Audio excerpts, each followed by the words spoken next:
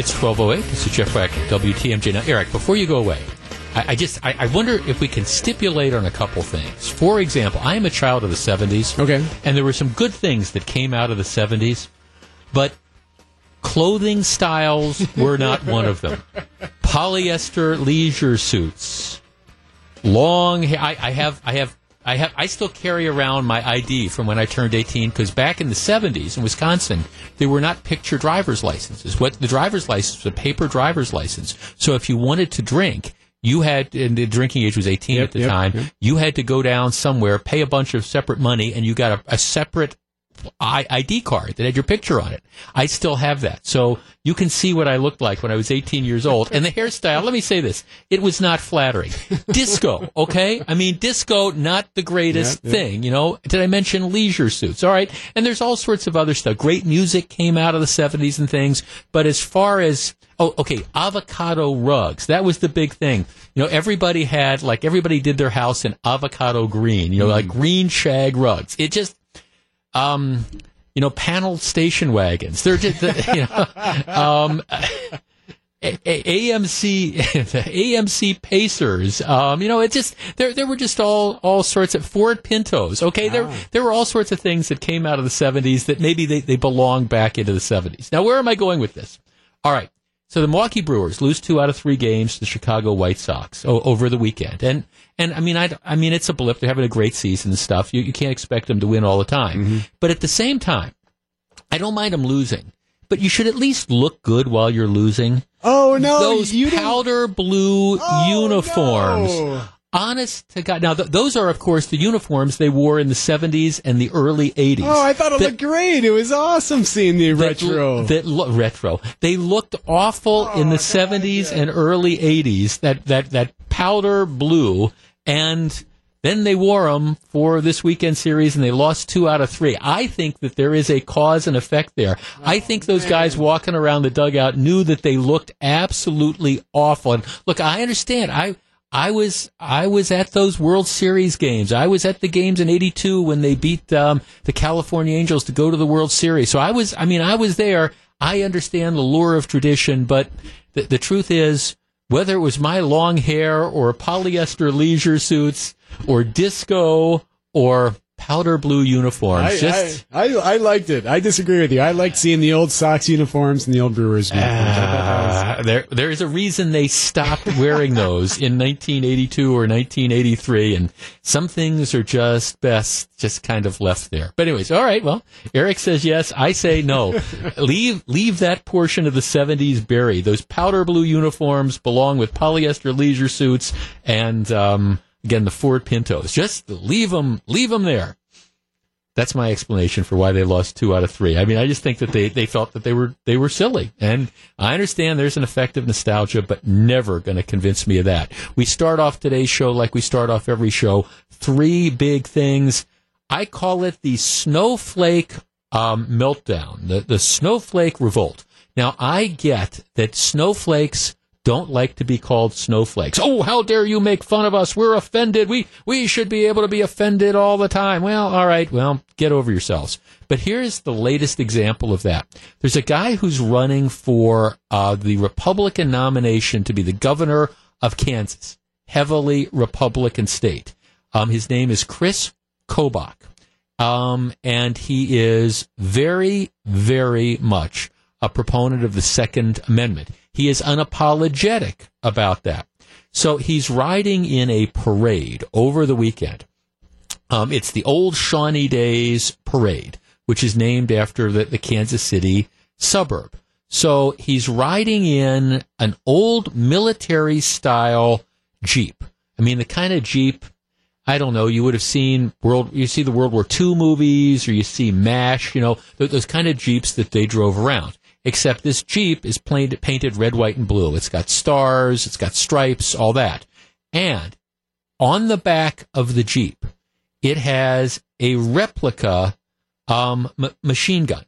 Now, I mean, think of this again. Think of the movies I was watching. What movie I was watching the other week? Oh, Kelly's Heroes, set in World War II. They've got a Jeep. You've got the gun that's mounted in the back of the Jeep. Think of there was an old TV show, Rat Patrol, where the soldiers were in the desert fighting. So it's not an active gun. It's a replica gun, but it's a military Jeep. It's a military Jeep, like kind of circa, again, the 40s or the 50s. It's painted red, white, and blue, and it's got a replica machine gun mounted in the back. It's not a real machine gun, but it is a replica machine gun. And this guy who is he's the Secretary of State, he's running for governor, he's riding in the parade in the Jeep. Well, this generates a ton of controversy. He sends out a tweet saying, had a blast riding in the old Shawnee Days parade in this souped-up Jeep with a replica gun. Those who want to restrict the right to keep and bear arms are deeply misguided. The only thing that stops a bad guy with a gun is a good guy with a gun. Well, needless to say, people are outraged, or at least some people are outraged. Guy named Johnny Lewis sends a text. Why was that necessary, sir? My child didn't need that today. Don't care what your position is on the Second Amendment. That was completely unnecessary. Then you have other people just outraged. The city of Shawnee has since issued an apology for having the guy attend the event and causing upset over the display of a large replica gun. Please know that the safety of our residents is always our highest priority, and we apologize if this made anyone feel unsafe or unsettled. We will be taking steps in the future to try to ensure something similar does not happen again. All right, 414-799-1620. That is the Acunet Mortgage talk and text line. People are outraged. People are shocked. People are apparently sending in texts saying, oh, my gosh, my child was, I don't know, scared or whatever because you saw the guy driving in the Jeep that had the replica gun. All right, 414-799-1620. That is the Acunet Mortgage talk and text line. Again, this was a souped-up replica military Jeep. It was a replica gun. People were appalled, or at least some people were appalled. All right, is this a snowflake situation, or did people have the right to be offended, scared, unsettled, uncomfortable, whatever words you want to choose? 414-799-1620. For his part, the candidate is not backing down at all, and frankly, I don't think he should. To me, this is a classic example of the snowflake revolt that's out there. 414-799-1620.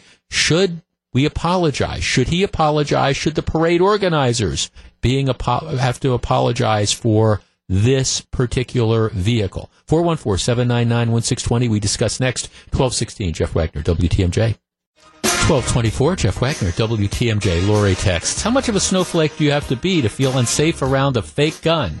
Another text, interesting. There was one of these gunner Jeeps that you're describing in the Oconomowoc parade on Memorial Day, and I have not heard one person being offended. Well, maybe you haven't heard about it yet. Patty says, if you're so offended or upset, leave.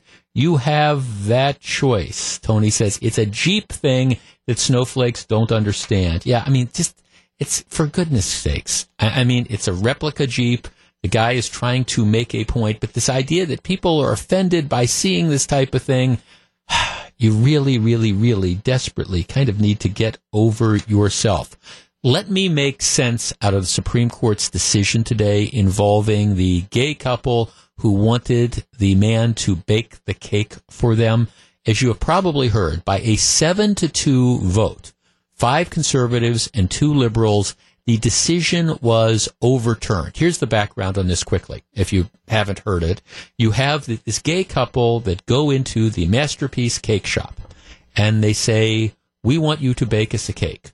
The man stops them and says, I don't do cakes for gay weddings. I'm sorry. My religion teaches me that this is wrong. You'll have to go elsewhere. They, by the way, do go elsewhere, so they get their cake. But they decide that they are going to make this a test case. They go to the Colorado Equal Rights Commission and they complain. They say the man didn't bake our cake. Colorado has a statute saying that you can't that you can't discriminate against people based on sexual orientation. And the Colorado Equal Rights Commission finds that this man violated those rules, and they say, okay, here, we're going to fine you. The case goes up through the courts, and it gets to the United States Supreme Court. The United States Supreme Court today overturned that ruling. but they did it in a very, very narrow fashion. I have read the entire opinion, so you don't have to. But in essence, here's what's going on. The Supreme Court says that, in this country, you have the right to practice your religion. And you have the right also to not be forced to do things which are going to violate your religion. And in this particular case, they say you've got this tension. You've got the Colorado statute that says you can't discriminate against people based on sexual orientation, against the First Amendment essentially right that you should be able to practice your religion. Now, what the Supreme Court did, and this is why it's a narrow decision, they didn't say religious values are always going to trump no pun intended, are always going to trump, a statute that protects people based on their sexual orientation. What it said, though, is when we look at this record, the baker, didn't get a fair shake. Because if you look at the transcript of the hearing before the Colorado Equal Rights Commission, it is clear that they were biased and hostile towards the man's religion. And what the Supreme Court says is that there has to be a neutral arbitrator of this. You have to recognize that there are competing interests here, and you have to look at them in an objective fashion. Supreme Court says, we look at this record, and they were actually mocking the man's religion. There was clearly, he never had a chance because the Equal Rights Commissioners had pretty much just simply decided, well, your religious beliefs are wrong, your religious beliefs are biased, and so they essentially say the guy didn't get a fair shake. And that's why they overturned the case. They left open the question of, with a different set of facts, or if there was a different record in front of the Equal Rights Commission, would the result potentially be different? What they're just saying is the guy didn't get a fair hearing because of the bias of the commissioners. Pure and simple. So this isn't the broad ruling that I think people hope for one way or the other. It's very, very narrow, and it's based on the facts of the case, where they do acknowledge that, your religious beliefs and your right to practice your religion have to be taken into account. So what they're saying is that didn't happen here. It was a biased proceeding. Sometime in the future, maybe it would be possible to have the same set of facts and come up with a different result. So it's narrow. I know both sides are maybe going to, the people who are, again, don't think that he should have been able to say no, are going to say, oh, this is very, very narrow.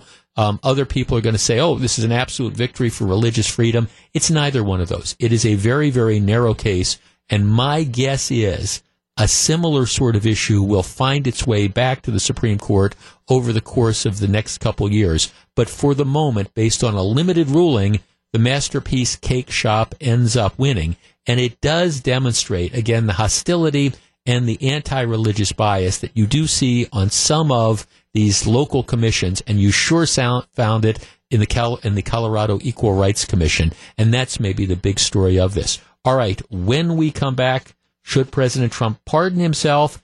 And for those of you who think that police should never chase, just let folks drive into the night, there's a horrible story from Wauwatosa that shows you the danger of that. 1236, Jeff Wagner, WTMJ. Yeah, there are 10 Democrats who are running for governor.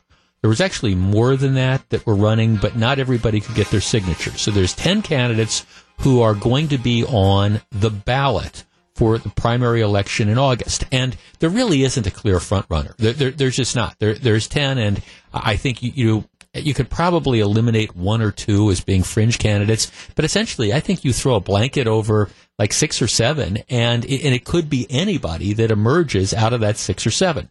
So the Wisconsin Broadcasters Association is going to host a debate on July 27th, which is just in advance of the early August primary. So they've decided, well, we don't want all 10 there because we think it will be a distraction, even though all 10 are going to be on the ballot. So, first of all, I think you got to let all 10 in. I mean, they're all running for office. They're all serious candidates, at least at this point. So I think you should let all 10 in. But then they decide, okay, we're not going to let all 10 in. We're going to winnow this out. So how do you winnow it out? Well, here's their solution. We're going to look at the Marquette University Law School poll released closest to the July 27th debate. Not an average of polls, not a series of polls, but one poll based, and again, I understand for years people thought the Marquette University Law School poll was kind of the gold standard. If the Marquette University Law School poll really was a gold standard, Russ Feingold would be in the U.S. Senate and Hillary Clinton would be the president. I mean, I am just saying, Marquette Law School poll gets stuff wrong a lot. And if I'm just putting it from the perspective of, forget Democrat or Republican. If I was one of these Republican candidates, if I was a Republican candidate and there were 10 people running for U.S. Senate, and you were told that, all right, your ability to participate in this debate is going to be based on one poll that has had reliability, just one poll conducted by an outfit that's had reliability issues over the last several years, like most polls have, I would be screaming bloody murder and threatening to go in and sue. On top of that, it gets even weirder.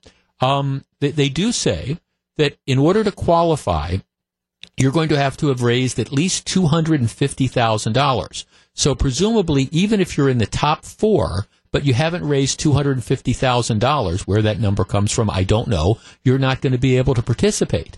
And then, here's my favorite part about it. Let's say you're tied. Let's say that you've got 4 candidates who come out at 9%. You've got one that comes in at 15, one that comes in at 12, and one at 4 that come in at 9%. Not beyond the realm of possibility, but you're only going to allow 2 of those 4 to participate in the debate. How do you decide which of the 2 candidates make it out of those 4 that all have 9%? Well, then they're going to look at whoever has raised the most money. That's going to be the deciding thing. So if Gru and I, my producer, are tied at 9%, and he's raised $250,001, and I've raised $250,000, he gets to participate because he's raised $1 more.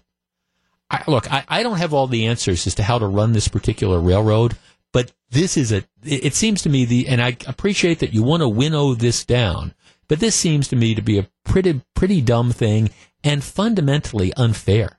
I mean, again, what about the candidate that's sitting there saying, okay, well, you've got 10 candidates, any one of 8 who could realistically win, and you're saying I don't get to participate in the debate that gets all this free TV because I've got 10% in this poll, which may or may not be extremely flawed, might be right, might not, but I've got 10% and I don't get to participate, but somebody who's got 11 or 12% does? They really, I think, should figure out a better way. My guess is one or more candidates will probably sue when they end up getting excluded. But from my perspective, the Wisconsin Broadcasters Association, I think the solution is maybe multiple debates. I mean, that's what they did, remember, with the Republicans? And again, it wasn't based on one poll, which may or may not be accurate. But remember, they took an average of polls when you had all those Republican candidates who were running for president. And then what they did is they had essentially a couple debates. You had the top-tier debate, and then you had, like what they'd call the children's table, a separate debate involving the candidates who didn't make it into the top. That would seem to be a fundamentally more fair way to do it. Now, again, I don't care. This isn't my side of the aisle. I don't care. And if they end up excluding, 1 or 2 candidates who might end up being the best ones to challenge Governor Walker, well, okay, am I going to lose any sleep over it? No. But from a perspective of fundamental fairness, it just strikes me that this is a kind of butt-backwards way to do things rather than giving everybody the chance to participate in one or more debates. And if you're relying on, again, a poll, one single poll that's going to have potentially all sorts of flaws, because we know it's been flawed in the past. Marquette University Law School poll, just like a lot of polls, has gotten a lot of things wrong, but now this is going to be the gold standard that decides who gets to participate in the debates. I think the Wisconsin Broadcasters Association really needs to take a step back and figure out a better way to do this. Like I say, it's not my side of the aisle, but if it was, I think you'd have Republicans who were viable candidates and told that they can't participate, who would legitimately be screaming bloody murder. When we come back, they let him get away, and now somebody's dead. Stick around. 1242, Jeff Wagner, WTMJ. 1246, Jeff Wagner, 620 WTMJ. A lot of people just kind of wading in on this. See, this is simple. You got 10 candidates who want to be or competing with each other to challenge for the right to take on Scott Walker. There's really not one or two leading candidates. Like I say, throw a blanket on them. And I don't think anybody knows who is going to emerge from this. One of our texters, there's 10 of them. Have 2 debates at the same time, 5 candidates at each. Have one to be broadcast on one network, the second debate on another network. Then the next night they might rerun the debate, but switch networks. That way everyone gets the same amount of time and people can choose which station to watch. Yeah, I mean, those are the things that make sense, and instead of trying to arbitrarily exclude people. And I understand, 10 people on the stage at once, everybody only gets a couple minutes. It's hard for people to break through.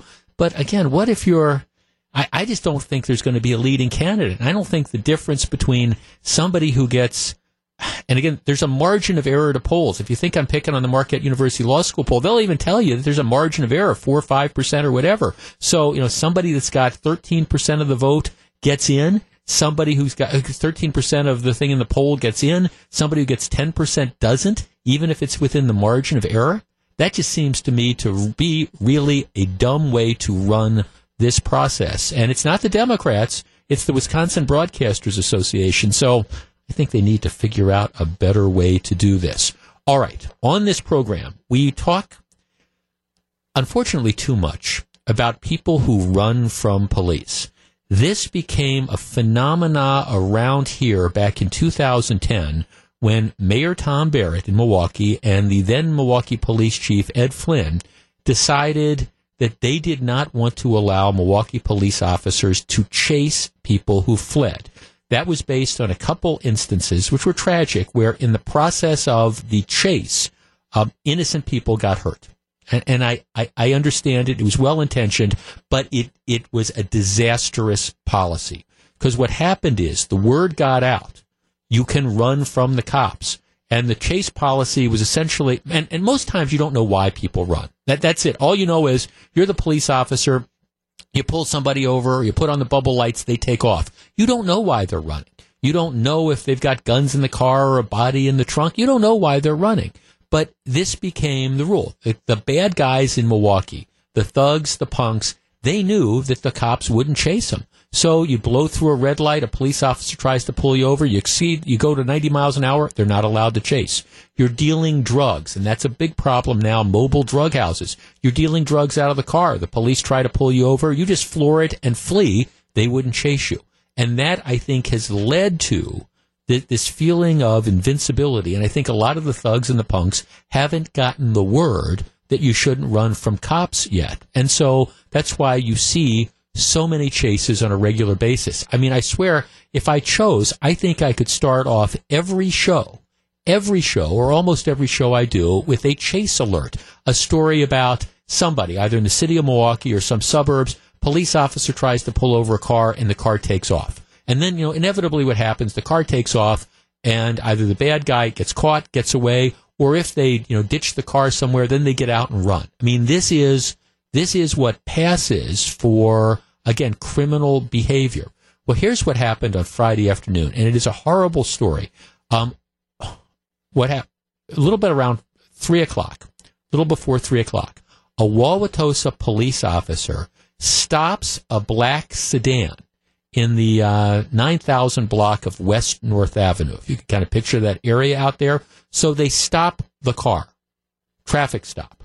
What happens then is that after the car stops originally, and then I think the officer gets out of his car, not sure, but after it stopped, the car then takes off. It's stopped by the police. Sedan starts fleeing eastbound, right, driving at a high rate of speed, just floors it to take off. The Wauwatosa police officer makes the decision that they're not going to initiate a pursuit of the sedan when it flees. they're going to let the guy drive off. And I don't know what the different factors were, but they decided that they weren't going to chase it. Maybe it was the time of day. It's Friday afternoon. You're on North Avenue, 90th and North, so it's a busy street. Whatever. The Wauwatosa police officer made the decision they're not going to chase.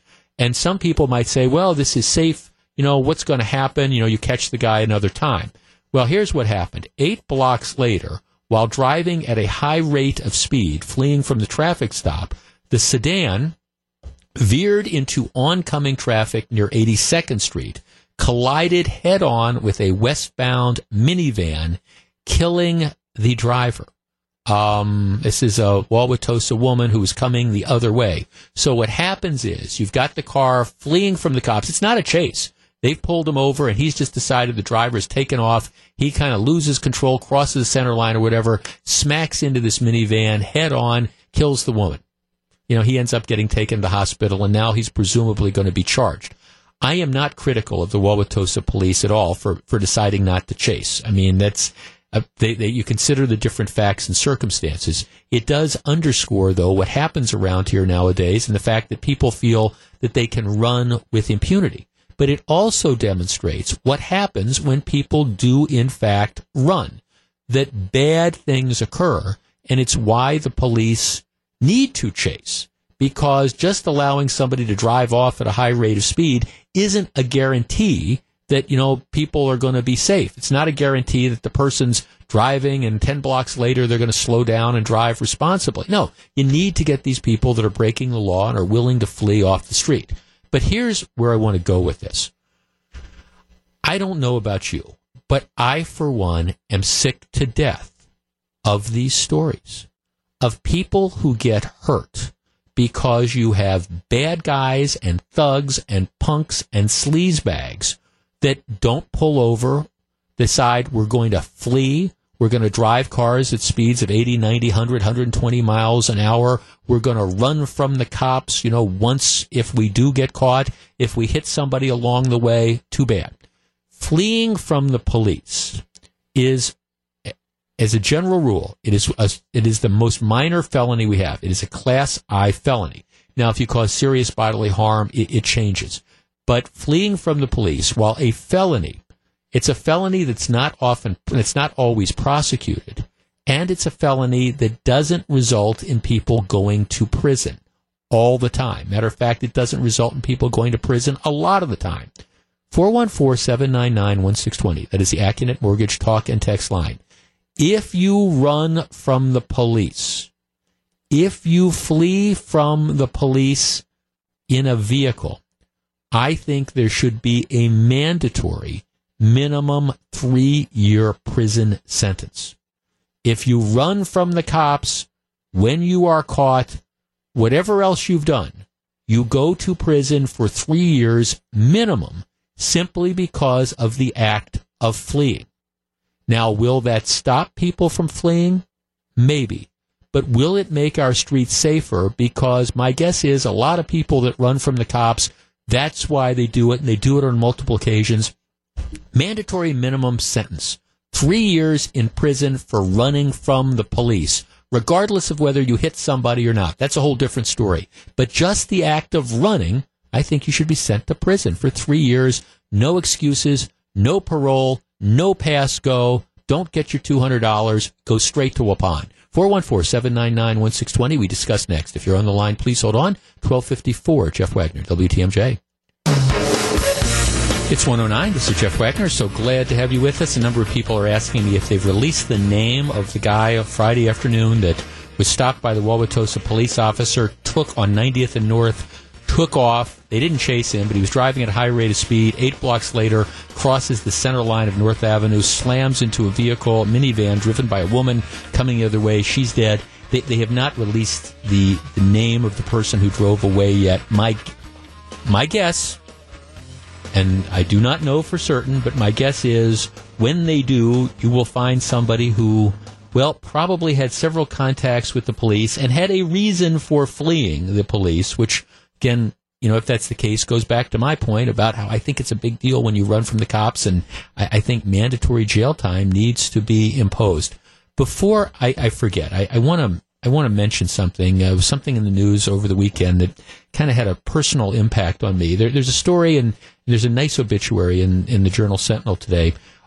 Charlie Krause, who was a Milwaukee businessman, passed away after a battle with brain cancer over the weekend.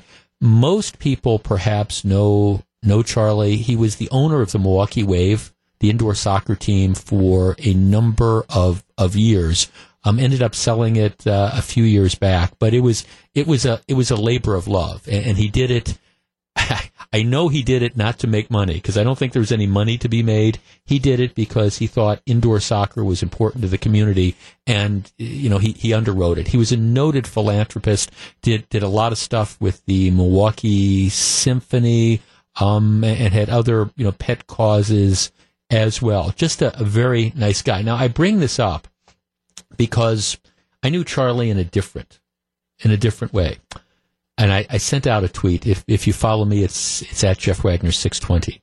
Charlie Krause was my confirmation class teacher many, many, many years ago. He was a regular attendee at St. Christopher's Episcopal Church in River Hills. That is the church that I grew up in. And while I don't get there as often as I should, I still belong. I still belong. And Charlie was just a fixture there. It was sort of interesting because my wife Fran and I were at church a few weeks ago, and there was Charlie, and he was, you knew he was going through this battle with cancer, and he was sitting in his usual spot, and I had not seen him in a while, which reflects on the fact that I probably need to get back to church more often. But I went up and said hi to him, and he's one of those guys that over the years when I would run into him, I would always say, well, Mr. Krause, and he'd say, oh, Jeff, call me Charlie. But it's kind of like, doesn't matter how old you are when you're dealing with like your friend's parents. It doesn't matter if you're 50 or 60 years old. There's still always going to be Mr. So-and-so or Mr. So. He was always Mr. Krause to me. And I went up and we had a nice conversation a couple of weeks ago, and I knew he was sick, and it was interesting because my wife was just taken back because Charlie remembered me like it was yesterday. He said, I still remember and who knows how many confirmation classes the man taught. He said, I still remember your confirmation class. And you might not remember this, but and he starts talking about, we went on this retreat down to wherever we went on the retreat, and everybody had to do different responsibilities. And I understood your responsibility was giving the sermon, and I still remember that. And this is probably 45 years ago or something. And my wife kind of says, well, you really made an impression. And I said, yeah, I'm not sure if it was good or bad or whatever. But Charlie Krause was just a great man. And for people who came into contact with him, again, on the philanthropy side, with all his activities, or as the owner of the Milwaukee Wave, I just had an interesting, again, my reaction was different because he was the guy that taught the confirmation class and was just a fixture at the church I grew up in. But he was just a wonderful man. He passed away over the weekend after a courageous battle with cancer at the age of 85, and I didn't want the show to get away from me without just acknowledging the contributions this man made to the community. And I guess my message would be, sail on, Mr. Krause, and thank you for everything. We'll be back in just a minute. It's 1:14. Jeff Wagner, WTMJ. It's 1:17. Jeff Wagner, WTMJ. So glad to have you with us. All right. I have spent most of my life living in southeastern Wisconsin, and I've seen a number of things come and go.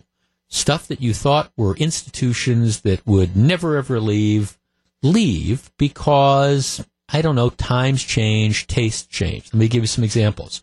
The circus parade used to be a really, really big deal. And now circus parade organizers always used to inflate the crowd size, but it doesn't matter. A lot of people came out to watch the circus parade. And the circus parade was a great thing, and it was a feature of the summer for years. And what happened is people just got tired of it. And this isn't a knock on the circus parade, but, people had seen it. They switched over to other things. There were other things that interested them, and ultimately the circus parade, passed, into the bank of giant fond memories. Another example, you had the golf tournament, and I will still always refer to it as the GMO, the Greater Milwaukee Open. And it was held at a number of locations before ultimately settling at Brown Deer Park, but it was a mainstay on the PGA Tour. every year you had professional golfers. Now, part of the problem was it didn't draw the top tier of professional golfers, but you had, golfers that would come in, and it was fun. And it was very cool to have, all the PGA golfers come to Milwaukee, once a year. And they had a number of different sponsors over the year. At the end, U.S. Bank picked up the tab, and they spent a ton of money in sponsoring the golf tournament. But what happened was people just didn't come out. The times changed, tastes changed, whatever. Not a knock on professional golf, and certainly not a knock on the organizers, but there wasn't interest, and we moved on. And I think sometimes you have to realize that is the reality. I did a very controversial topic, I think it was on Friday's show, where, we talked about, maybe it was Thursday, we talked about the Mitchell Park domes. Right? The domes have been an institution. The domes have been there since the mid-1960s. The problem is the domes are hemorrhaging money. There's not enough people that are going to the domes to support the ongoing cost of the domes. And I understand you don't necessarily expect the domes to pay for themselves because they're part of a county park, but they're losing money. And the bigger problem is it's not just that they're losing money and you need to have the taxpayers subsidize them. The problem is they're falling apart. And so what you need to do is decide, does Milwaukee County have 50 or 60 or $70 million or whatever it's going to take to do what needs to be done to keep the domes around? And if you spend 50, 60, $70 million on the domes, what does that mean? You've got to build a new safety building. That's a fire trap. That's falling down. You've got all the other things that are out there. Where is that money going to come from? And that's the question, for example, during the segment I did the other day. People would say, well, I really like the domes. And I'd say, well, when did you go there? Well, I don't know. We went there a few years ago. Well, yeah. Okay. Going there a couple of years ago isn't enough to support it.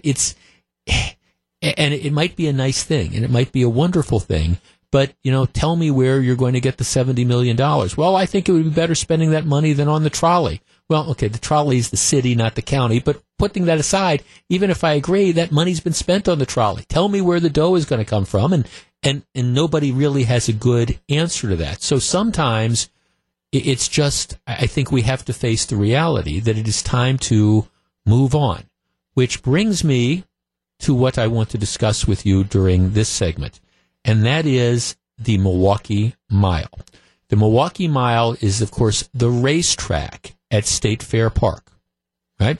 And the Milwaukee Mile, at one point in time, it was, and auto racing was a big deal around here. The Milwaukee Mile, you would have a race, of the Indy cars, and you would have it the week after the Indy 500. And it used to draw lots and lots of people, and you had the national TV contract, and it was a big, big deal. Well, auto racing, serious auto racing, Indy car racing, etc., has been gone from Milwaukee for several years. They've had one promoter after another who's tried to get the auto racing started, and in general, they have failed. Some of the promoters were better than others, but even with good promoters, they weren't able to they weren't able to make money off of it. And as a result, that's why, you don't have, again, the Indy 500, you don't have the Indy cars operating there. And the reality is, because there's such a downstroke to bring the race back, to get the rights, you're talking millions of dollars just to get the rights to run that race before you've, paid a dime in maintenance or things like that. I think most people objectively realize that even though they're wistful, even though they're nostalgic, big-time auto racing isn't coming back to this racetrack. So, all right, let us assume that, I understand they've got some minor uses that they use it. But, you're not going to bring back full-time racing. It's not going to be an ongoing success. So you've got the grandstands. You are paying a ton in debt service for this. You've got valuable property that's principally used as parking during the 11-day run of the state fair. It's essentially, it's a parking lot. But it's only a parking lot for 11 days. and then you have the grandstand where you set up the stage that you have, again, for the 11 days of the fair. But other than that, there's really not much that is being done with this. So this is back in the news because State Fair Park is now authorizing, or they're planning to do a study of the idle racetrack to try to determine what do we do, moving forward. What do we do with the land? If we assume, is there any realistic chance that racing is going to come back? And the short answer to that is no. If so, what do we do? Can we continue to just allow this to sit there, again, being a parking lot for 11 days, and you have the grandstand there, for the stage shows during the course of the fair? Is that the best use of this property? Or might we have to say, you know what? Maybe it's valuable land. Maybe we need to turn it over to developers. Maybe we can have a mix of retail and residential. What do you do with the Milwaukee Mile? Our number, 414-799-1620. That is the Acunet Mortgage talk and text line. And again, feel free to disagree with me on this. And I understand nostalgia and the pull of that. But I think realistically, you're not going to see auto racing on the level that we had back at the fair. At which point in time, you have to decide what is the best use of that property. And using that property as a parking lot for 11 days of the state fair and a place where you put the grandstand, I just don't think is the best use of that. I think we need to seriously start looking at whether it's time to parcel that off to private developers who are going to take responsibility for that, develop it, use it, help contribute to the tax base of the area, and pay us for that. All right, 414-799-1620. That's the Acunet Mortgage talk and text line. What do we do with the Milwaukee Mile? Tear it down, convert it to other uses, or do we continue to just sort of let it limp along as it's now, where, again, you use it as a parking lot for a bunch of days? And I understand they have some bicycling and things like that, but nothing that's generating any sort of large revenue. What do you do? What is the future of the Milwaukee Mile? 414-799-1620. We discuss in a minute. If you're on the line, please hold on. 126, Jeff Wagner, WTMJ. 128, Jeff Wagner, WTMJ. Tom in Greenfield. Hi, Tom. Hi, how you doing there, Jeff? Good. What would you do with the Milwaukee Mile? I would have had races and stuff like that, like they did in the old days. But if I had Donald Trump money, I'd level State Fair Park and have built a regular entertainment center, like we should have had instead of having an arena downtown there, having it in there like they do out west, where they got multiple things in a multiple area to make some money and stuff. You got parking, you got 200 acres of land there.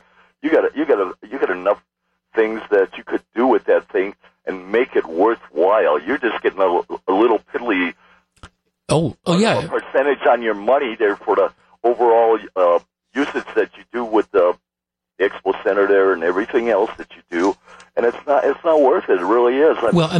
Tom, thanks for calling. Here's the cost. Journal Sentinel had these numbers that are out there. With all the different events that they do during the year, they generate about $286,000 in revenue, which is nothing. It's just $286,000 is a lot of money. I get that, but for a facility like that, that's nothing. On top of that, the debt service. What do they say? Even without the state fair is paying nearly $2 million annually in debt service, on the facility. You have this potentially incredibly valuable asset that's sitting there, and it is grossly underused. And I think if anybody thinks, auto racing is going to come back in a big way to that area, I'm sorry, but it's gone. Auto racing has gone the way of, again, the circus parade. It's gone the way of the GMO. It's just, as a practical matter, it's not coming back. And I think that you have to go in with that assumption that we have to figure out what the best use of that space is. And a parking lot for 11 days simply isn't that. Maybe there's a developer that wants to, again, buy that and turn it into retail, turn it into residential, help give West Dallas a boost. I understand people are nostalgic for the races. I get it. But given the fact that it's not 1968 anymore, and Mario Andretti isn't, driving the Indy cars, I think you have to figure out how is this going to work out for the next, several decades.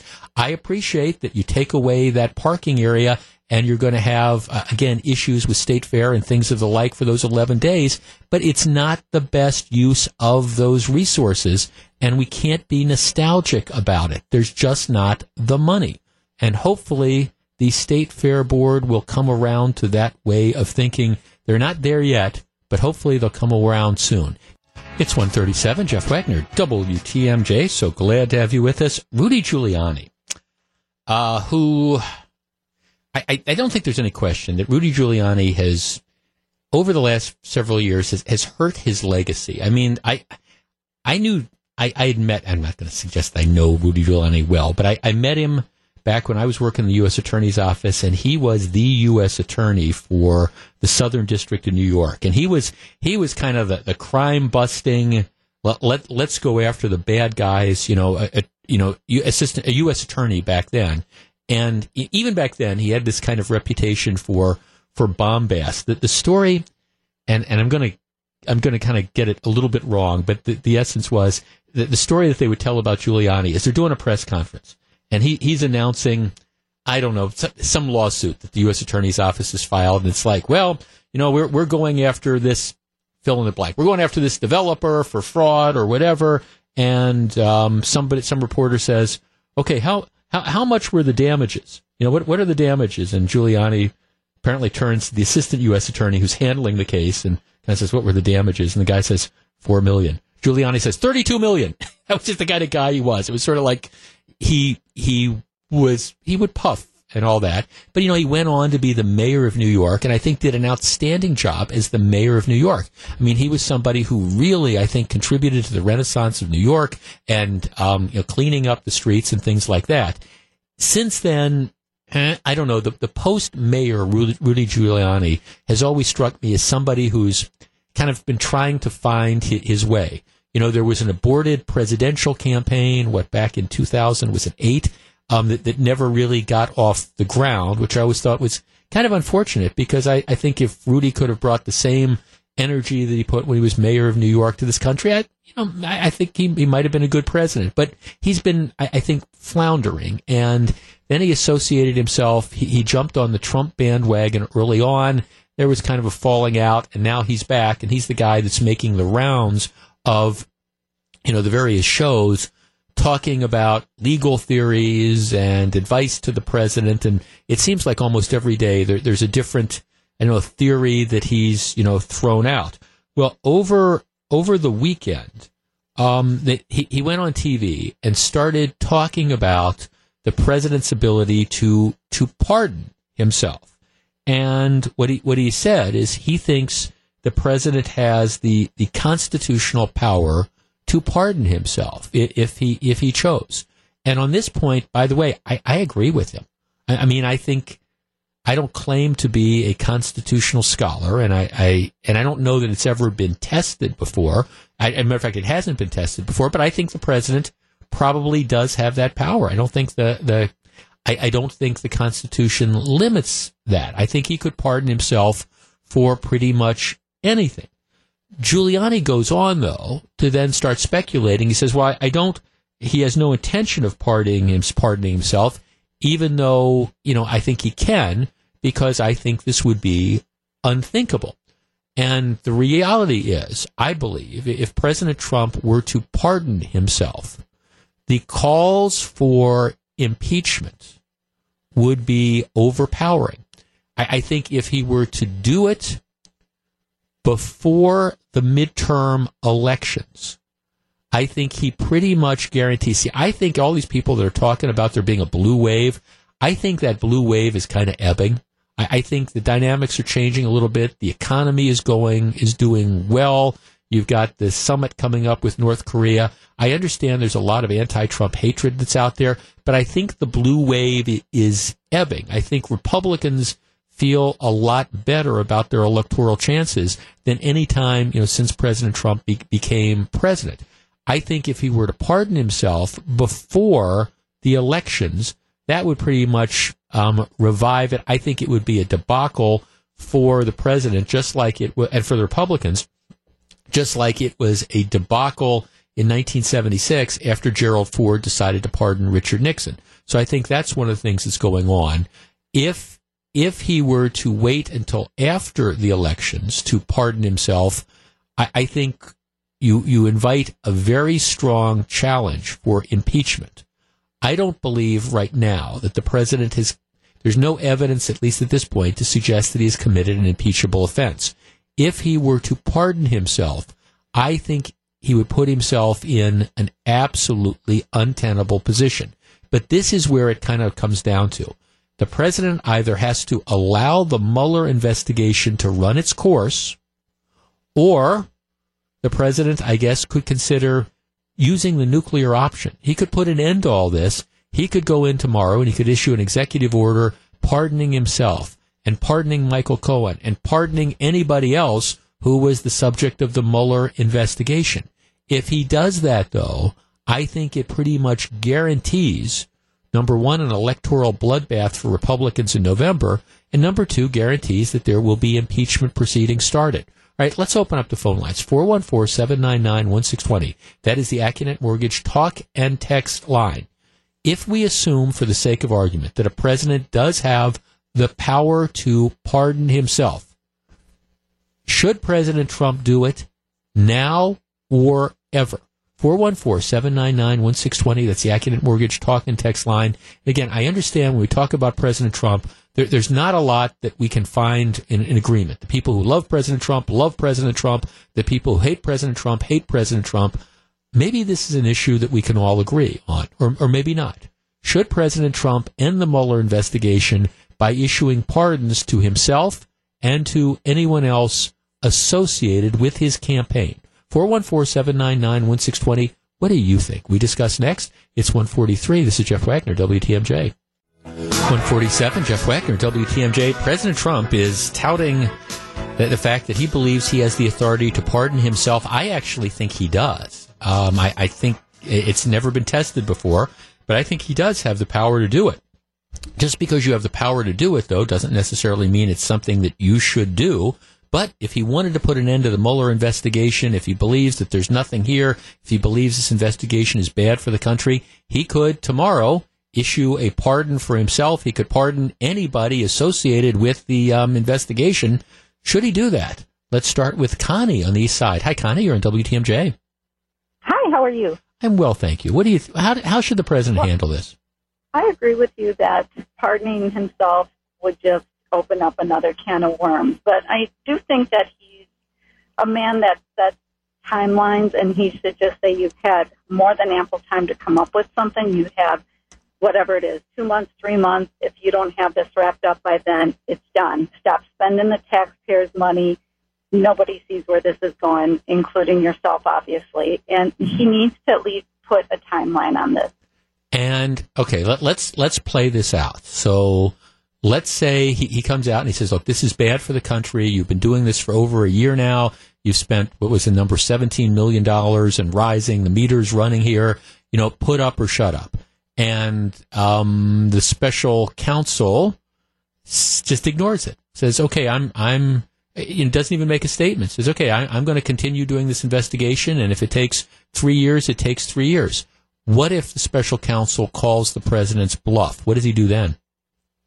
Why can't, if he can have an executive order pardoning himself, why can't he have an executive order shutting it down after 3 months? Well, he could. Theoretically, he could. What you would have to do is he would have to order the number 2 guy in the Justice Department, just like President Nixon.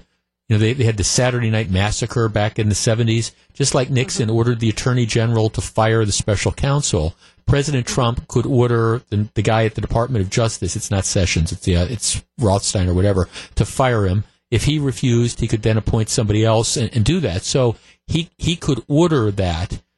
If he did that, though, do you think there would be a huge backlash among people? I think if he didn't shoot from the hip and gave it a timeline and said, listen, we've all been patient.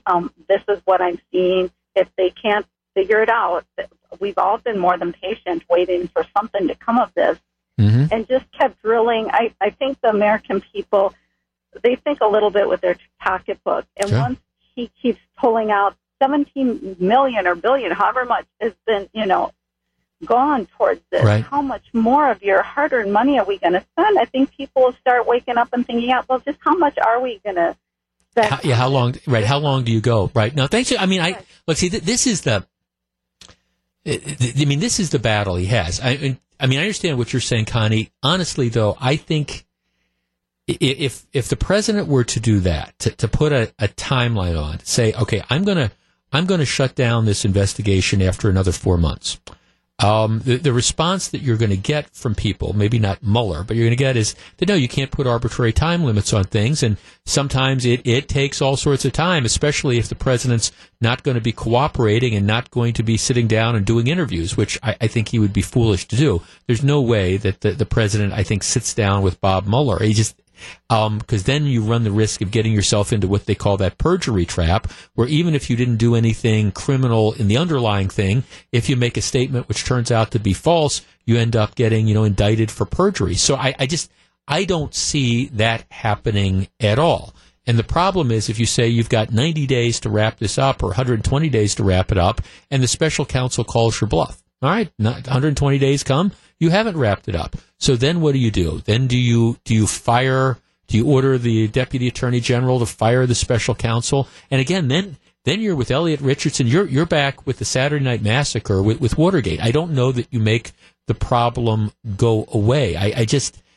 Here's what I think the president does need to do. I think rather than talking about pardoning himself, which I believe, while maybe constitutionally permissible, would be absolutely politically disastrous for both the president. It would invite impeachment. Like I say, I don't think you've got an impeachable offense here. It would invite impeachment. I think rather than talking about pardoning himself, if the president wants to go on the offensive, what the president needs to do is be talking about the things exactly like Connie was just talking about, where you come out and you say, look, this investigation has now spent $17 million. It's now been going on for a year. How much more of this it is clearly, it's something that is getting in the way of us being able to run the country. It is time for the special counsel to poop or get off the pot. You cannot keep going on and spending. That would be the approach I think would be better than talking about, pardoning yourself, which I think would invite impeachment. And maybe that is a way to appeal to not the Trump haters, but to get the message across. Let's go back to Wisconsin a number of years ago, where you had the recall election. I think one of the reasons that Governor Walker did so well in the recall wasn't simply the fact that lots of people agreed with Act 10, and it wasn't simply the fact that Tom Barrett was a lousy candidate, but I think that there were a lot of people who thought that a recall of Governor Walker over the issue of Act 10 was simply not the appropriate thing. And they just we have elections to elect politicians. They do what they want to do, and then you move on. I think that you could make the case to the American people that at some point in time, you need to move on. You either have to have proof that there's been, a crime that's committed, or you need to close it down because it ends up being a distraction. Will that bring the Trump haters around? No, it's not going to bring the Trump haters around, but at the same time, it might bring a chunk of the American people around. You got to be careful as to how long that is. I don't know whether it's another, 3 months or another 6 months. I do think at some point in time, it is fair to say that the investigation needs to either wrap up or it needs to result in charges. But you can't do that. You can't allow the thing to continue for years and years. But I think that's the way, if I was advising him from a public relations perspective, that's what I would be saying. I'd say focus on the cost. Say, look, I want a full and fair inquiry here, but how many more months is this going to go on? Month after month after month, look how much this is costing. Maybe that's the way that you get the American people, or at least the ones that don't absolutely hate you, on your side. A pardon, you are inviting impeachment. There's no question about it. Jim in Richfield. Jim, you're on WTMJ. Hello.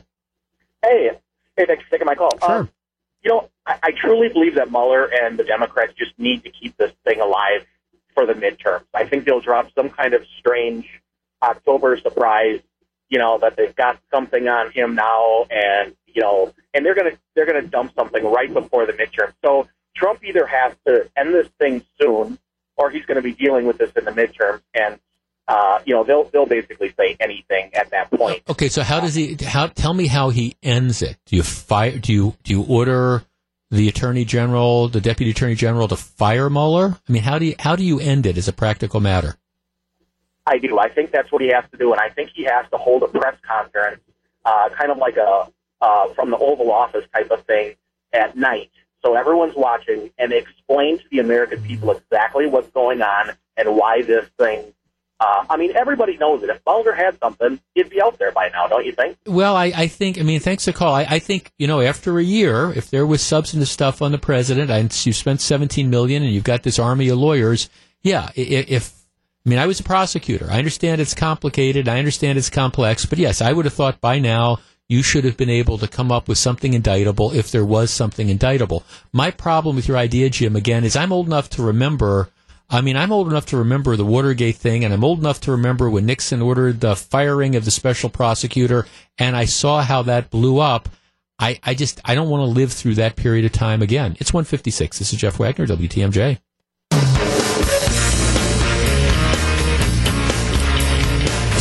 Jeff Wagner, WTMJ. So glad to have you with us. All right, so Saturday evening, my wife is working. I am left to my own devices, so it's me and the dog. Now, if you're a regular listener, I have this little dog, Pomeranian. Sasha just turned 3 years old, and she, together with my wife, are the lights of my life. So, I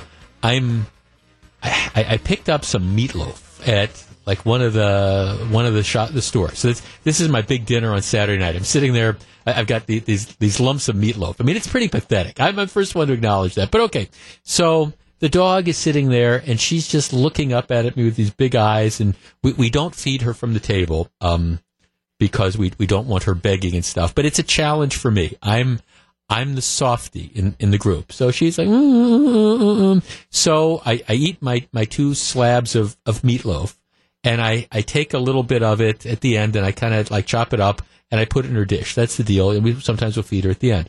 And she just wolfs the whole thing down. Wolfs the whole thing down.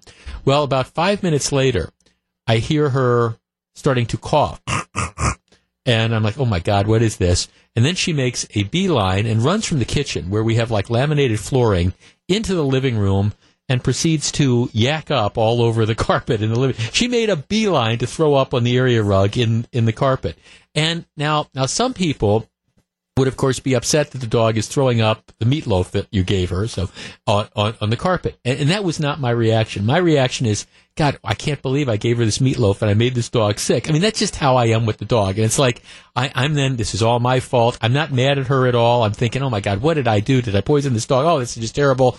And then I figure I might be in trouble again. Actually, Fran was very cool, but I came home and said, well, dog threw up on the rug, and I did my best to clean it up. But that's how I am. It's like, okay, the dog is thrown up on the rug. It is my fault. I shouldn't have given her what I ended up giving her. That's just how I am when it comes to this particular dog, who is not, I don't think of her as a pet. I understand that she's a pet, but she is part of our family. And this kind of hit home because over the weekend, there was this story of this Pomeranian, and again, my dog is a Pomeranian, a little dog. There's a story of this Pomeranian who died on a Delta Airlines flight. Apparently what happened is that they put the dog did not fly in the passenger cabin.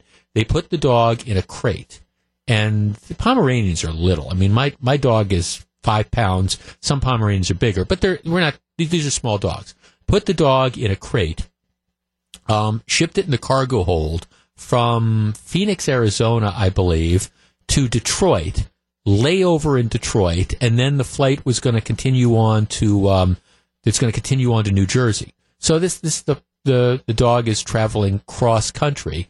They don't exactly know what happened, but when they had the layover, they found that the dog was sick and the dog ended up dying. Okay, this is of course not the first time that this has happened recently. You've had some of the high-profile stories, like the thing on, was it Southwest or JetBlue, where, you know, the flight attendant had him put the dog carrier in the overhead bin and the dog suffocated. But you're having more and more of these problems with dogs being placed in cargo holds and traveling across the country, to which United Airlines is now starting to put new restrictions on pets traveling in cargo. For example, there are several airlines that United Airlines several airports that United Airlines will no longer accept pets in cargo areas, you know, passing through certain airports during the summer months. Las Vegas is one, Phoenix is another, Palm Springs, Tucson, all because it's so hot that they're concerned that the dogs are going to, you know, suffocate. They're also putting, you know, other restrictions on the ability of people to be able to transport these dogs in the cargo holds. And all because I think they're concerned about the ability of dogs to get there safely. I've been kind of processing this all. I have not flown with my dog. I haven't. And again, my dog is small enough that if we ever did decide to take her on an airplane, what we would do is, you know, we would put her, she could fit in a carry-on bag that would fit under the seat.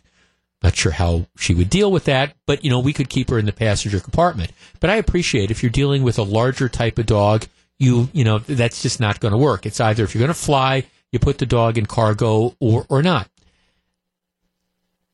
Obviously, lots of people do this, and I'm sure you probably have. But I've been thinking about this story, particularly since it involved a Pomeranian, since I saw it a couple of days ago. And this idea that you want to take your pets with you. At the same time, I have to be honest. I don't think there is no way that I would send my dog or my cat or whatever. There's no way I'd put him in a cargo hold of an airplane, especially knowing all the different potential for the things that can happen. I just wouldn't do it. And I recognize that means sometimes that you got to either leave the pet behind, or you have to drive, or you have to make alternative arrangements. But there's just no way in the world I would do that. And I don't think there's any way I would have done it before this story. But after this weekend, I just wouldn't do it. I just wouldn't feel safe transporting my pet in that fashion. And I know people do this all the time. I get it. But I wouldn't be that guy. 414-799-1620. That's the AccuNet Mortgage talk and text line. I want to kind of have this broader conversation.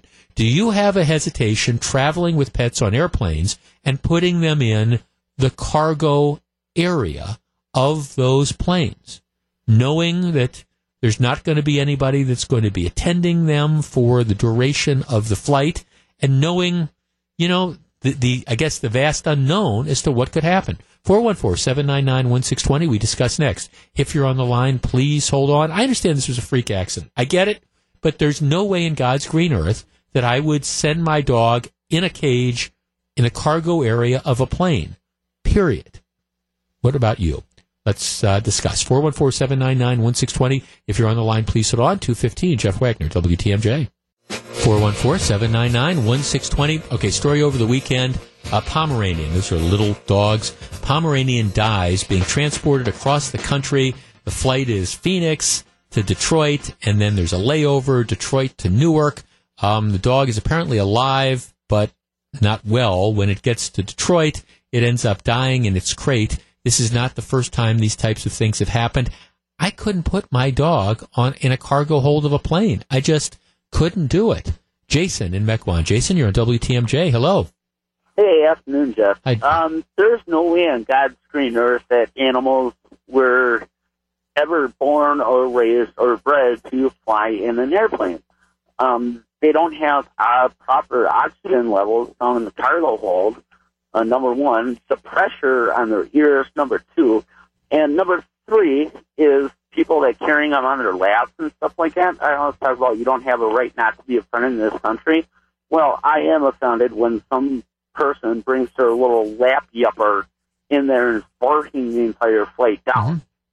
Yeah, I guess, well, I come at it from a different perspective as somebody who owns one of these little dogs. But it'd be one thing, I understand that, you can make that same argument about, people bring babies on the airplanes, and I understand babies are different than dogs and the screaming kids or the 7-year-old kid that's kicking your seat behind there. I do think, if you're going to take your dog on the plane, you have a responsibility to make sure that the dog is going to be able to be controllable and isn't going to, for example, bark for, 2 hours. I get all that. I'm back with this larger point as a pet owner. I couldn't put my dog in a crate and then put him in the cargo hold for a lot of those reasons you're talking about, Jason. You can't get to him. You don't know what's going to happen, and it's a risk that I wouldn't take. Here we have a text. I don't understand why a person would want to take a pet on vacation. Well, I think that's kind of a fair question too, other than the fact that people are very much attached to their pets. But to me, if I was going to take my pet with me on vacation, that's one where I think I'm seriously thinking about we're going to drive. And yeah, that means it's a lot more convenient to fly because you're there in a couple hours. But yeah, if you're going to go to Florida and for some reason I decide I want the dog with me, we're driving. We're going to take the extra day or two. Under no circumstances could I put the pet in the cargo hold of a plane, in a crate. I just couldn't do it. Jake in Caledonia says, what are people thinking, putting their dogs in crates in airplanes? I could never do this and live with the potential consequences. Yeah, that's the issue that's there. And I think airlines are wrestling with this now as well, because airlines are sitting there saying, okay, well, it's difficult to transport this. We're taking this responsibility, and we're not necessarily equipped to do it. It's enough of a challenge if you're going to fly unaccompanied minors, but putting animals in crates that are stuck in the cargo holds of planes, completely and totally different situation. No question, about it. I just don't see that as a way to do it. I just don't. I could never do it. Period. 2:21, Jeff Wagner, WTMJ.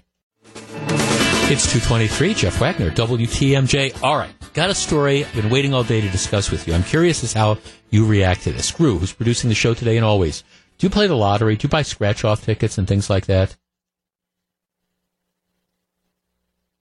When you go up north to Escanaba, you go to the casino. Okay, my question was, do you go and buy, scratch-off lottery tickets like those? No, you don't. Okay, you don't. No, I don't either. I don't either, and I don't play I will buy a megabucks ticket when it's stupid money, when it's $400 million, because $20 million wouldn't be life changing, but $400 million, I don't understand my mentality, but I'll do that. But I am not a lottery ticket player, and I certainly don't buy the scratch offs, although my late mother used to love them. That was for her birthday or Christmas, you'd go out and you'd get her $20 worth of scratch off. She was in heaven. So I understand that there's people who do it. I just think the odds are awful. All due respect to people who run the Wisconsin lottery. I think you're just as soon, you might as well just go take $10, sit in the gas station parking lot and light it on fire. But I understand there's people who play that.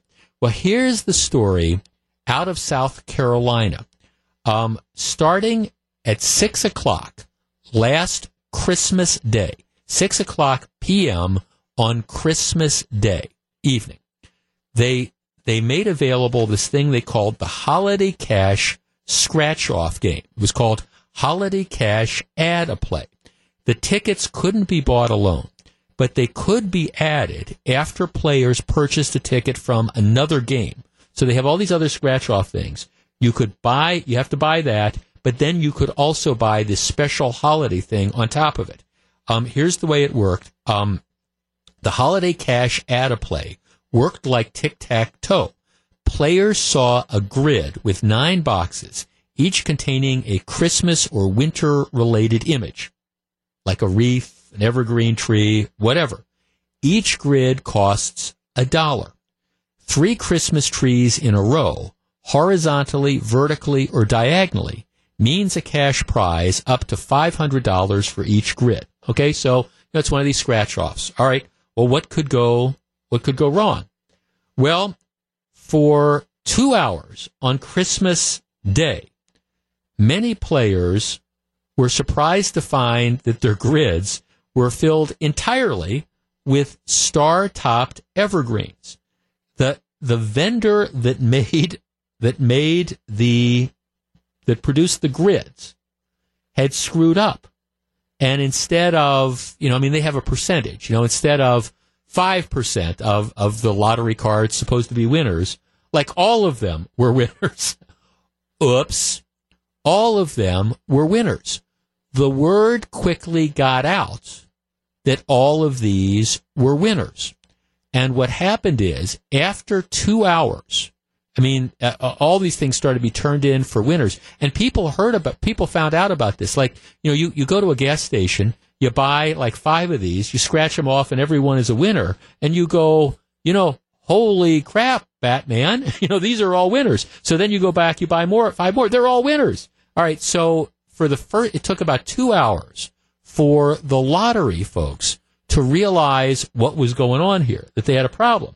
And so they suspended all the sales of the lottery tickets after 2 hours. Well, a number of people were able to cash in. Matter of fact, they estimate that there was about $1.7 million that was paid out in this first 2 hours to people who, oh my gosh, I've got the Christmas trees here, go back and get it. They estimate they paid about $1.7 million to the people who were able to cash in the first 2 hours. Okay. Then they suspended it, said there's something wrong here, we're not going to pay any more. Well, there were a lot of other people that had winning tickets, or, they had these tickets that they bought in the 2 hour window that they hadn't cashed in. So now you've got these things. The lottery has suspended the sale and the distribution of the proceeds. So if you got in the first 2 hours and you cashed it before they shut it off, you got your money and they're not coming after you. But now you have all these people that are sitting there and they have these tickets that they bought in that 2 hour window that they want to collect. Here's the way the story appears in the New York Times. Quickly. Thousands of lottery players in South Carolina thought Christmas was their lucky day. Then it goes on to talk about, how they got them. They quote some 36-year-old lady who realized what was going on. She had a bunch of winners, but instead of cashing them in, she bought more tickets. We figured we'd buy a car, take the kids to Disneyland, saying that she and a few other family members kept playing the game until they amassed what they thought were thousands of dollars in winners. But now they're not able to cash in because, again, the lottery says this was a mistake, we fired the vendor, etc. So they are now suing, saying we should be entitled to our winnings.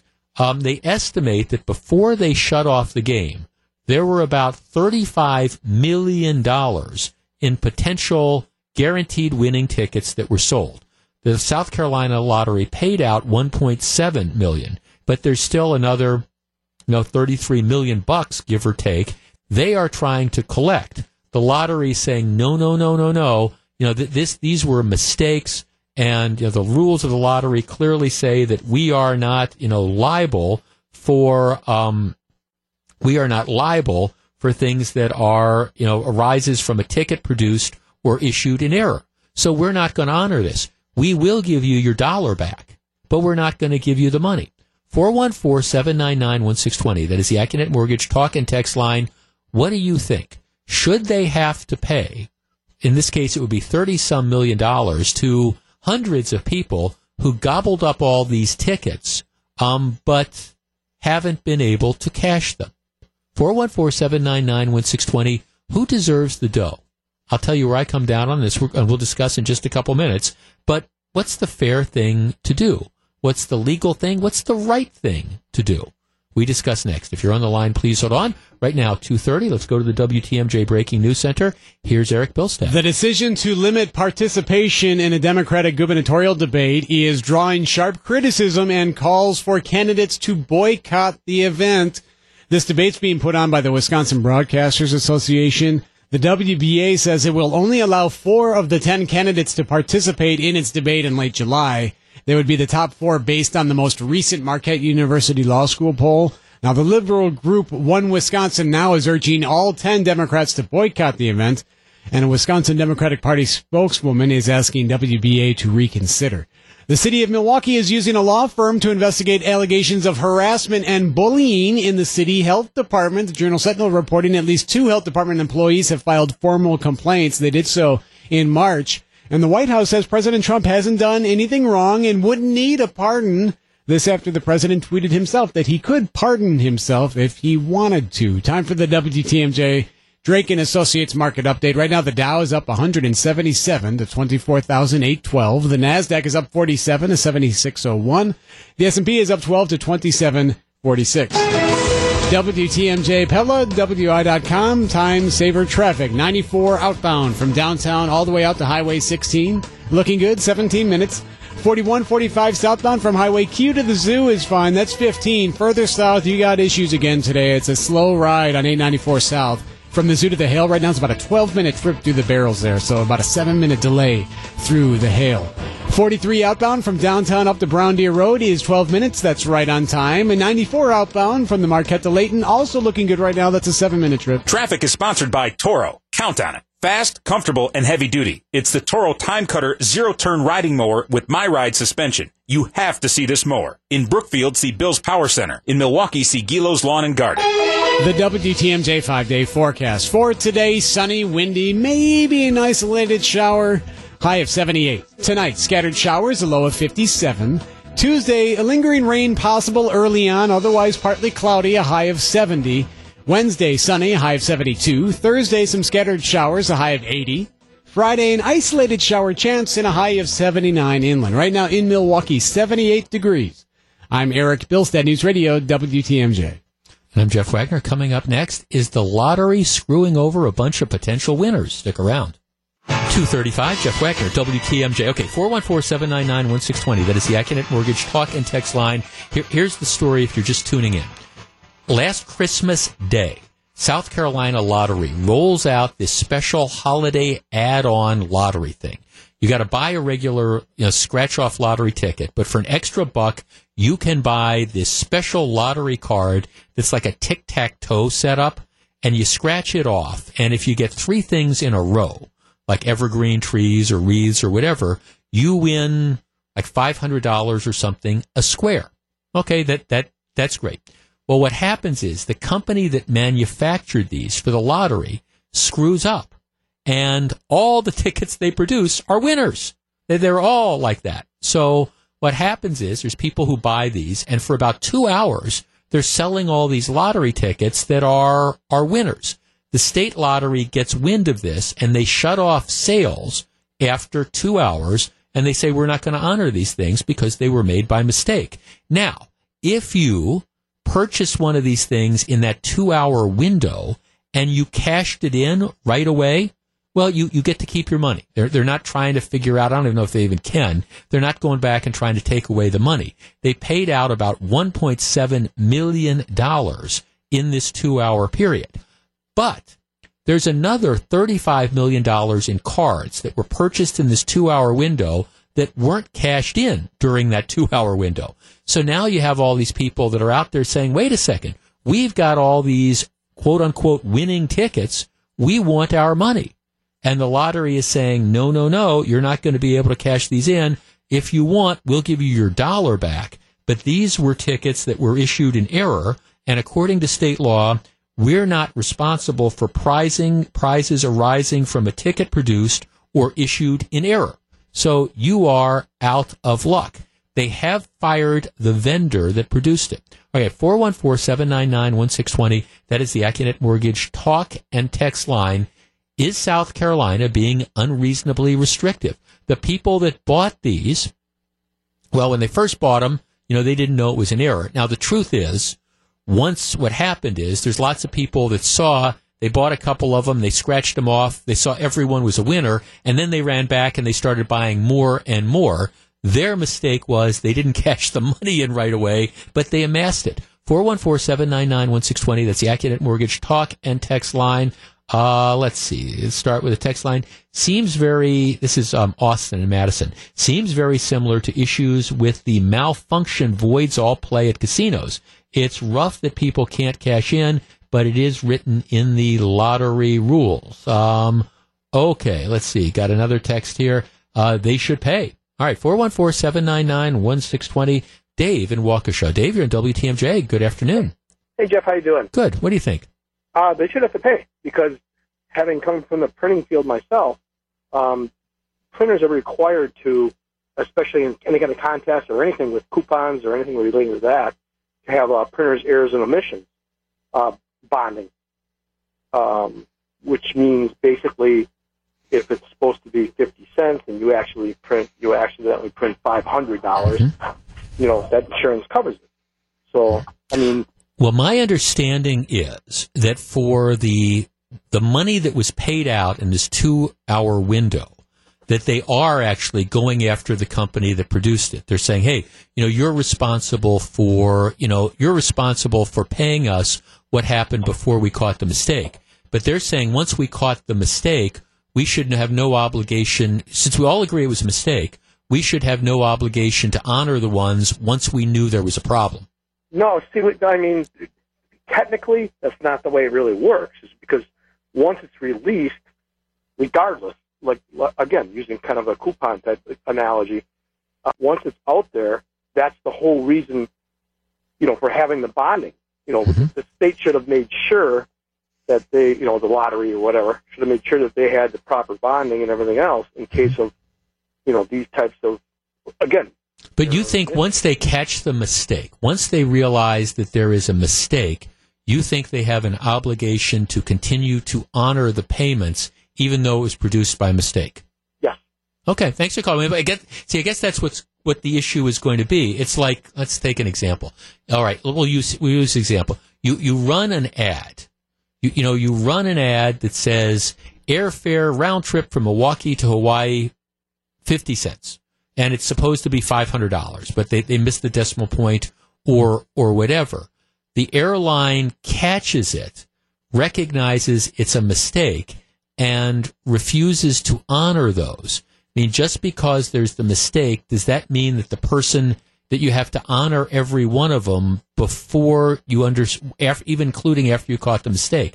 414, I guess I disagree. I mean, I think this is a situation where it is sort of like the error voids everything that you have at the different, casinos. And to be honest about this, I think a lot of the people that are out there don't come in with what I would call completely clean hands. I think a lot of the people that played this, especially like the one that the New York Times talks about, they knew something was funny. I mean, they saw, oh, I've got winners, and I've got winners, and I've got winners, and let's go buy more. Oh, these are all winners.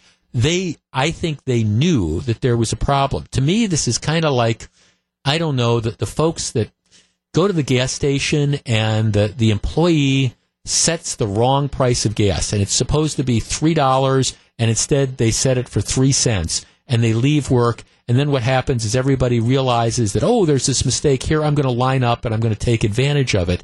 To me, I think that's more of the situation here. Ned on the South Side. Ned, you're on WTMJ. Hello. How are you doing today? Well, good. Thank you. What do you think the lottery should do here? I think they're doing exactly what they should be doing. The people that had turned their tickets in and gotten paid for them, they're not going after those people. They're saying, okay, we made a mistake. You keep that money. But the people that didn't turn the tickets in are only going to get their dollar refund or whatever. I think that's exactly what they should be doing. I think the people that are trying to get that money, it's a rough world we live in, and everyone's trying to get paid, Jeff. Yeah. So you think, the state is within its reason. We caught the mistake. Once we knew it was the mistake, we shut this thing off, period. And that's when the cash spigot shuts off. Exactly. They did the right thing. Yeah, thanks. I do too. I think, again, it's clearly a mistake. If they were going back, and I'm with you, Ned, if they were going back and trying to collect the money from the people who cashed in these tickets during that 2-hour window on Christmas Eve, I might have a different opinion. But once you know that something has been produced in error, I think at that point in time, you just have an obligation to say, all right, look, this has been a mistake. We've now caught the mistake, and we're not going to continue to honor these tickets that were sold in error. all right, yes, we were paying off the slot machine that was malfunctioning, but now that we know it is malfunctioning, boom, we're going to cut it off. You don't have a right to continue to play. John in Oshkosh. John, you're on WTMJ. Hello. Yes, pleasure to talk to you. Yeah, Hi, John. I agree. I agree with the last caller there. I mean, this is, in all fairness, the state was a victim of a mistake. Now, I do have one question about this lady that you said bought a bunch of tickets. Yep. And said she was going to get a car. And trip to Disneyland. How much did she spend on tickets? And are they going to reimburse her for every ticket that she bought? Well, I can see one person bought a ticket for $1, give him his buck back, but. Well, what they're going to do, now thanks to call, what they're going to do is they'll give you your dollar back. So if you bought 50 tickets or 100 tickets, they'll give you $100 back. They'll give you your money back. What they won't do is give you $500 a ticket. What this lady that they're talking about in the New York Times, which she's probably really kicking herself for, is instead of cashing the thing in right away. See, that's where, I guess if you want to talk about a mistake, that's where you make the mistake. Once you see, if something seems too good to be true, it is too good to be true. And I think the lady that they're featuring, the people that amassed these tickets, they knew most of them. Now, I understand maybe there were some that didn't scratch them off right away, but my guess is the vast majority of people who bought these saw they were winners. They knew something, like I say, was hinky. And their mistake, of course, was not cashing the thing in right away if they wanted the dough. There's going to be a lawsuit. My guess is the state ends up winning, but I guess, I could be wrong. Let's see here. We have a text. Once they've discovered the error, the state has an obligation to mitigate further damage to the printing company if they're going to go after them for the first 2 hours. Here's somebody else that says you should just do the right thing. And to me, the right thing is to just say, here's your money back. This was a mistake. Sorry. It's 2:45. This is Jeff Wagner, WTMJ. 2:49. Jeff Wagner, WTMJ. Okay, Gru, this is a test. Do you know who Supreme Moore Omokundi is? You do not. Well, let me give you the background on this. He's Gwen Moore's kid. Gwen Moore, the congressman, he's Gwen Moore's kid. Supreme Moore Omokundi was originally Sawundi Omokundi. Then he went by the name Supreme Solar Allah. And now he calls himself Supreme Moore Omokundi. He is a member of the county board. Like I say, he's Gwen Moore's kid. He's just announced that he is running to be a state representative. Leon Young, who's the state representative, he's stepping down. He's not going to run for re-election. And now what's happening is, again, Gwen Moore's kid is going to run for this, Supreme Moore Omokundi. Now, the reason why, and again, it's a little bit difficult keeping track of the various names, but the reason why that name might ring a bell for some people is because when Supreme Solar Allah or Supreme Moore Omokundi is around, no tire is safe. Back in 2000, and this is where we are in Milwaukee politics. If you have been around here for a while, you might remember back in 2004 when President Bush was running for re-election. John Kerry this is during the Iraq War, a lot of controversy and stuff. Democrats thought that they were going to win. And what happened is the Republican Party had a get out the vote effort, and they had rented 25 vans that they were going to use to take voters to the polls. Back in 2006, Gwen Moore's kid, and at the time I think he was using the name Supreme Solar Allah, but now he's Supreme Moore Omokundi, was one of several guys who came up with this plan that they were going to go out and slash the tires on the vans that were going to be used to transport Republican voters to the polls. I've always thought there's this irony for everybody that whines about the unicorns. Oh, there's these evil Republicans who are, all about voter suppression by, heaven forbid, making somebody prove who they are before they vote with a photo ID. I mean, the ultimate voter suppression was these guys who decided, here, we're going to go out and slash tires. In any event, he ended up pleading no contest to misdemeanor property damage for slashing the tires on 25 vans rented by Republicans. I always actually thought the charges should have been more severe, but he was sentenced to 4 months in jail with work release privileges and fined $1,000. That, I guess, in certain parts of this community is not a disqualifying factor and rather appears to be a badge of honor because he was subsequently elected to the county board and now appears poised to be elected to the state assembly. I guess the message for all this would be, if that in fact happens, Republicans, watch the tires on your cars if you're parking out in Madison. But that's who, these people don't just go away. They end up advancing in politics, and that's one of the situations. One of the other stories I just want to comment on that broke over the weekend, it's one of these that you just want to take your head and bang it against the desk. I understand that being young is sometimes an excuse to be immature and to do dumb things. At the same time, there are limits. New Berlin West, they ask you for seniors to give yearbook quotations, and then they put them in the yearbook. You get some idiot senior who decides that his yearbook quotation is going to be the phrase, "There will always be one true final solution." Now, if you don't know, that is a reference to the Nazi Germany plan to exterminate Jewish people. That's what that quotation is. And this moron decides to put that in the yearbook. And the people who review the yearbook at New Berlin West don't catch it. All right, they're busy. They don't catch it. And so the thing gets distributed. And so people start seeing this, and they're going, oh, my God, what's going on here? And so, they stop the distribution of the yearbook. They make arrangements to get things that you can cover this up in the yearbook. I don't fault the folks at New Berlin West. Should they have caught it? Yeah, probably, but I understand. It's just, it doesn't register. They're probably reviewing these things for profanity and stuff like that, and it just doesn't register, but it's clearly inappropriate. Here's what should happen, though, to the moron kid that did this. So far, at least to my knowledge, they are not releasing his name. If you want to talk about appropriate penalties and public shaming, what they should do is make the name of this kid public. This is somebody who thought this was funny or whatever. If you want to deter this type of behavior moving forward, publicize the name.